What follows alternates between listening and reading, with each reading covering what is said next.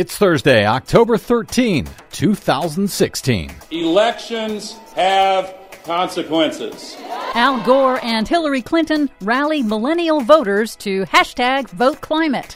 Federal appeals court allows construction to resume at the Dakota Access Pipeline.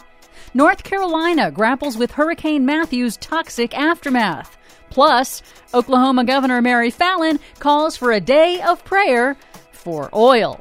Because of course she does. All of those stories and more straight ahead. From BradBlog.com, I'm Brad Friedman. And I'm Desi Doyen. Stand by for 6 minutes of independent green news, politics, analysis, and snarky comment. Looks like we dodged a bullet a little bit with that storm. However, with Donald Trump talking about women, it has been upgraded to a Category 5 storm. Inconvenient truth. This is your Green News Report.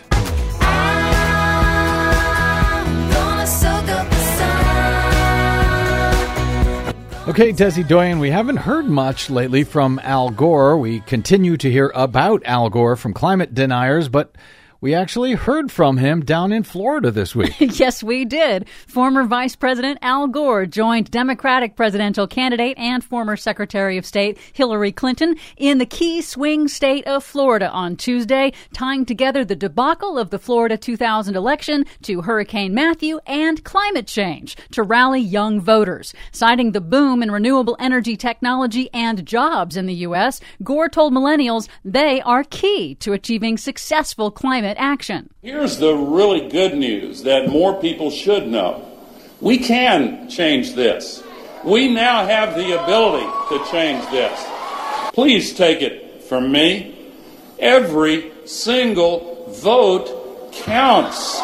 Every single vote counts. Oh, what would he know about it? And in a speech devoted entirely to climate change, Clinton again highlighted her rival Donald Trump's climate science denial. She went deep into impacts and solutions, highlighting that millions are already being spent to protect Florida's cities from rising sea levels. She focused on detailed policy solutions to accelerate the transition to renewable energy with new infrastructure jobs and building resilience to help communities deal with climate impacts. But to get there, she said, the most important step is voting climate. Climate change needs to be a voting issue. We need to elect people up and down the ballot at every level of government who take it seriously and are willing to roll up their sleeves and get something done. We cannot risk putting a climate denier in the White House at all. That is absolutely unacceptable. Wonder who she's talking about. Meanwhile, Hurricane Matthew is gone, but its record flooding lives on to cause a major public health threat in North Carolina. The floods have inundated the state's massive industrial hog and chicken farms, drowning potentially millions of livestock and flooding massive manure waste lagoons. North Carolina's Republican Governor Pat McCrory says officials are working to quickly dispose of decaying animal carcasses that could contaminate the water supply. No damage assessment yet on the flood's impact on toxic coal ash waste ponds.